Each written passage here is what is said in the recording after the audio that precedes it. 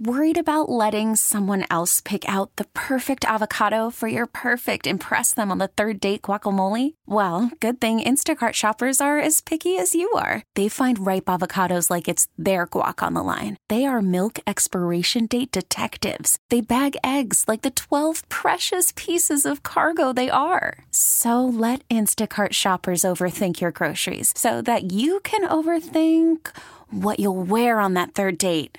Download the Instacart app to get free delivery on your first 3 orders while supplies last. Minimum $10 per order. Additional terms apply. This episode is brought to you by Progressive Insurance. Whether you love true crime or comedy, celebrity interviews or news, you call the shots on what's in your podcast queue. And guess what? Now you can call them on your auto insurance too with the Name Your Price tool from Progressive. It works just the way it sounds. You tell Progressive how much you want to pay for car insurance, and they'll show you coverage options that fit your budget. Get your quote today at Progressive.com to join the over 28 million drivers who trust Progressive. Progressive Casualty Insurance Company and Affiliates. Price and coverage match limited by state law. It's Mike Shope and the Bulldog. Guys, I could not believe what I was hearing. Like, this is on our local radio station. This crap is being played. I couldn't even believe the words that I was listening to. It's Mike Shope. As a mom, it infuriated me. Like, why is this on here? And the Bulldog. Like, I started to get tears in my eyes. It upset me so much. And my 11-year-old daughter listens to this radio station. Never again will she listen to this. It's Mike Shope. I've got to collect myself because this is what our youth is being subjected to. And the Bulldog. This is on our radio station that our kids are listening to. I am so upset. This is ridiculous. It's Mike Shope and the Bulldog. I cannot believe this stuff is on the radio. I just don't even understand why they think that's okay. On WGR. My daughter will never listen to that radio station again, ever. I am shaking. I cannot believe that filth is on there. Sports Radio 550. This, I don't know for sure, but I'm just assuming this has to be in regards to last night's hockey game. I kind of think that lady, you know, the 11-year-old girl is going to rush to that whatever radio station that is as soon as she's old enough to do it. Now that she knows that mom won't allow it. Here. So here are the Bills with it all on the line this weekend and in coming weeks. One false step, and it may be over. Bringing on all the questions a lot of you were ready for a month ago. What happens this offseason? What happens to Sean McDermott? What happens to Stephon Diggs? What happens to Micah Hyde? What happens to Brandon Beane? One false move, and we're almost maybe to that point. Without that false move, we could be talking about the first Super Bowl appearance for this team, win for this franchise. It just could be everything. And it's all right now. But I can't believe it because of what that is, what that amounts to, the magnitude of it for Buffalo sports. But I have to start with the Sabres. I just do. Last Wednesday, it shouldn't take me very long to say everything I want to say about it. And then if you want to say something, you come on in and do that. Because if I go more than 5 to 10 minutes on the Sabres, I'm going to sound like the most miserable person walking the earth. There's huge football this weekend that has people feeling optimistic and very excited. People are glued to this Bills season and what's at stake. And it's the holidays, and I don't really want to sound miserable, like the most miserable person walking the earth. Moreover, I don't want to be miserable, and the Sabres make me miserable, and they probably make you miserable. And we have to acknowledge that, I think. I have to acknowledge that. I want to. Last Wednesday, I was off. I haven't talked to Bulldog since maybe the day before that, the day of that Columbus game last week. Good, the Columbus is coming back, by the way. Revenge game. We were on the air together that day. That's the last time I've spoken to him. I know because I saw it on Twitter and my friends told me that the next day after that loss to the Blue Jackets, he went in on the Sabres. And, I mean, there's no one better to do that. He, like many of you, and like I once was, he watches every game, passionately and intimately, and losses like that and the compounding misery of the Sabres really takes its toll. And there are times when, it's often, this is more me, like you want to block it out because it upsets you. Like, really, why embrace anything that upsets you? More often than not. Why live with it? Why not just leave it? And that can be serious things and that can be sports things. So he has never lost his passion for it. And fans, I mean, I think this, of course this is true. Like, fans feel his pain and his frustration and anger about this incredible record of futility that the Sabres cannot apparently escape. And so I'm not Bulldog anymore. I never was. Like, he and I were alike in how we grew up more sort of in love, if you will, with the Sabres than the Bills. Really, really, really like the Bills, if not love the Bills, but it's a different kind of level when it came to hockey and the Sabres. We both like that, but I've never been able to, reach his apex when it comes to this. And in the last few years, and I've always felt it, necessary to admit it, I just kind of checked out because I just didn't believe in it. I've checked out. I'm not the fan he is. And I mean, I'm somebody, I don't know, I'm not looking for credit, but in 2005-06, I just gotten married and I've had a press pass. We all get press passes to all their games. But I bought season tickets anyway because I felt like the fan experience, and to the Bills at that time, but I felt like the fan experience was important, and I wanted to be invested financially and emotionally the way many of you are.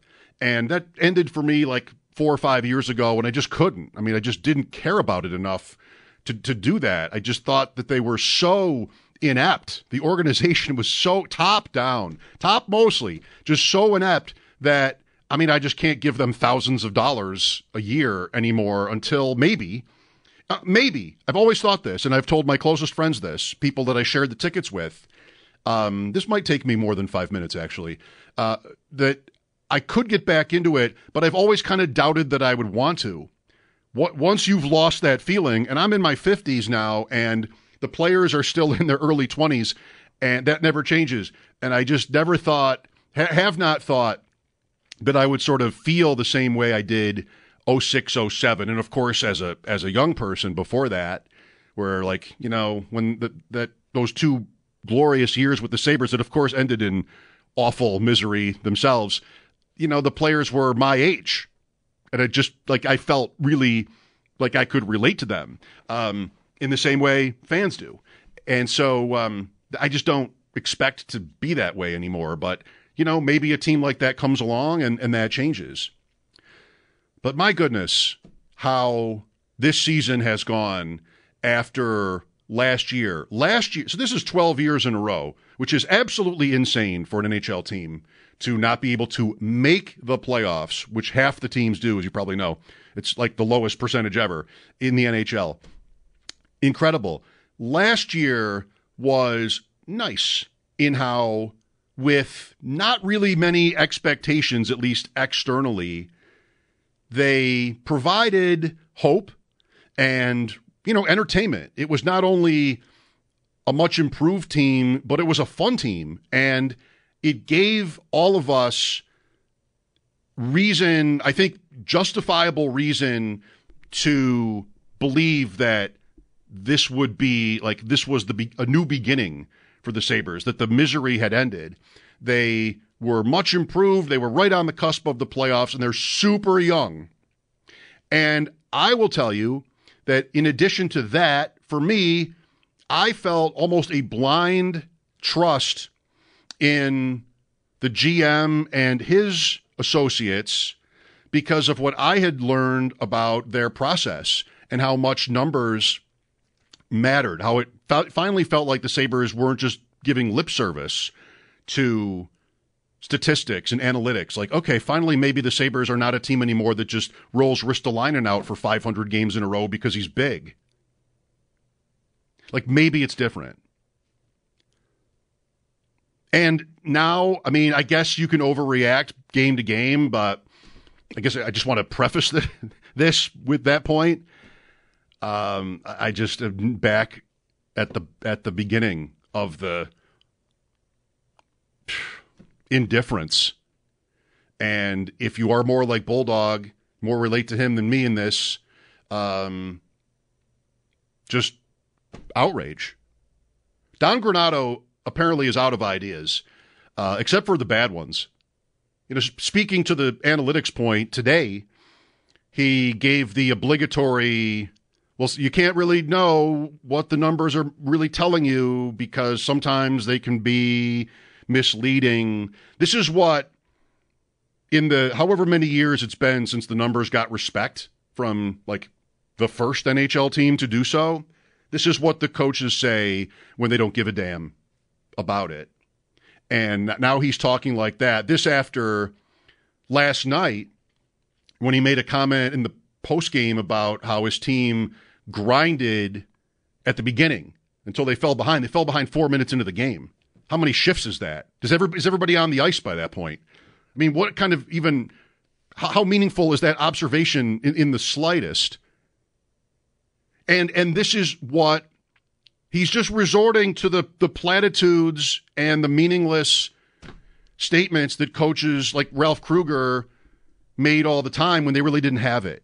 If you're talking, you've heard me say this before, maybe. I flatter myself to think that you would care. But for as many hockey analysts who will tell you that a losing team isn't trying hard enough, you'll never hear that from me. Because that is a tremendous leap. It is a statement about the collective, like everybody's not trying hard enough, everybody doesn't care, and it is so easy to misinterpret effort, what looks like a lack of effort, for what can often be just unsure of what I'm supposed to do here.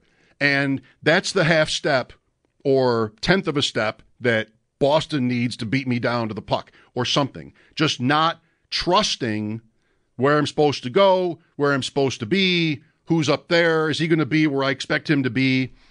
That's a good team from a bad team in the National Hockey League. It's ridiculous to me to hear people talk about how a losing team necessarily isn't trying hard enough. And when you're the coach of a team that's losing all the time, that's what they say. And think about it. If Granato is going to say publicly that his team needs to work harder, well, how does that make him look good? I mean, that's not an out. I know that coaches never want to name names and be specific. Nobody ever wants to be specific, publicly about who's doing their job or who isn't. Well, but they won't be public about who isn't. They'll tell you everybody's doing. Make it specific, and they'll tell you that the guy's doing great. But team-wise, because it's safe and no one can really poke holes in you, they can't get you to say the other thing. So, we need to grind. Grind. This team, by the way, didn't get better last year because of effort. Or were the same people telling you that they don't try hard enough now? Were they telling you last year that they tried harder, and that's why they were good? They got good. Or Sabres good, last year good, still not playoff good, with talent and skill and precision. And it was a breath of fresh air that this coach, replacing the worst coach, he leaned into offense. And not to mention his dumb analytics point today or useless grind point from last night. Yesterday morning, he's talking about, again, paraphrasing, we realized that what we were trying to get the team to do early in the season was having negative effects, so now we're going to try to address that. Whose plan was that? Like, what is the coach really there for? I mean, who's Don Granato? So, what are the Sabres going to do? either make the coaching change that I would say seems like absolutely called for. Hockey teams do it when they're good. Or do nothing. Those are the two choices, right? You've got good young players locked up for many years. That isn't changeable. Every fan knows that. Every team tells you that. You can't fire the players. So what are they going to do? This or nothing? What are they going to do? People seem to assume nothing, and I understand why. Because for the better part of a decade, there are times when you just wonder if the lights are on.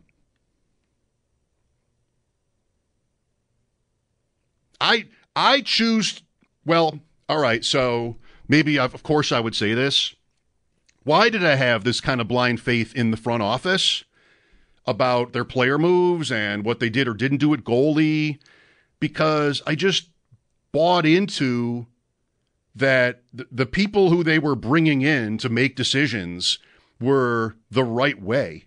And I just, maybe I'm wrong here, but I refuse to believe that the quants in the Sabres front office, I use that word, by the way, quants, as a compliment, because that's what all teams should have in their front office. I mean, if not 100% of their front office. I refuse to believe that those guys signed off on Girgensons for like the 10th year in a row or more. I just like the symbolism of that. But the numbers are the point. I refuse to believe that they signed off on Girgensons and Kyle Oposo and Jost, who's the top line center last night and today is waived. Like, what kind of an operation is this? You've had 12 years in a row without even a sniff of the playoffs, and a big reason for that, it's kind of been everything at different times, but a big reason for that is that your depth forwards get run over. And this front office brings them all back? I don't know. I mean, the rest is up to you. I'm being as completely transparent as I can. I feel the pain of the fan base and the despair and the concession that you might be inclined to make. It's just never going to be good. It's just never going to get better. The coaching change. See, the thing that people will say on the other side of that coin is that, well, of course you would say, of course a critic would say, change the coach. That's what everybody says when, your team is losing. Well, yeah, just guilty. What are you going to do instead? This coach is, in the matter of a span of like 24 hours, talking about how their philosophy for this season proved incorrect, that they're not working hard enough. The oldest trope in the hockey coach book for a losing team, because I don't know, like they think somehow they maybe are less responsible for that than the players, because it's not a system point or something. And then now it's, the numbers really don't tell you. He's got Dahlin glued to Samuelson, and the bubblegum stats on that are horrendous. You can't pin that on analytics. And it's Rasmus Dahlin. Put him out there alone. It's going so badly, and Granato doesn't seem to even notice the way he's talking. I want to say, I was as, impressed with how he talked and what he seemed to be able to get from this super young team last year, like everybody was. But I don't care.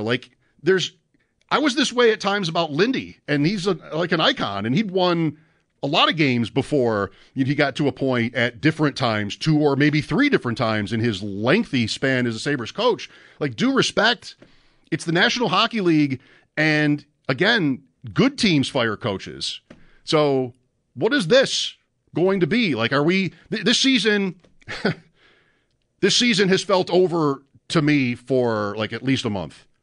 And I know it's early, and I know what last year's team's record was, which, by the way, didn't make it either. I just know those things, but teams in this position usually do not make this heroic run to the playoffs against all odds. I'm an odds guy, and the odds for this team to clear 90 points let alone what probably they will need for the playoffs, are very long. Already, it's not New Year's, very long. Here I am. It just feels like necessary on the Sabres with this huge Bills game and the playoffs and everything else. And the easy cliche always was that hockey season doesn't start until football season is over. And that means for the Buffalo Sabres, for the span of 10 plus years, that hockey season never actually started, because most of these 12 years were over before the Bills season was over. And this is another one. So I guess maybe, I don't know, they'll do nothing, or they'll do the coaching move that they'll probably, if that happens, all the players will tell you it's really their fault. And the wheels on the bus, right? Here's Brian. Hi, Brian. Hey, Mike. So I had kind of two thoughts about the Sabres. The first one is, the core of their team is mostly guys who are picked in the appropriate spots for the draft. I do think they got a little unlucky with both times they've been number one overall. It was a defenseman, and it wasn't a game-changing forward or center.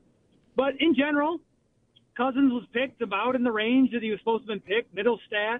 You can go down the list, Quinn, and then Benson. So to me, you're getting the appropriate talent value. It's not like they've gone way off the rails there where you're picking guys a half round too early.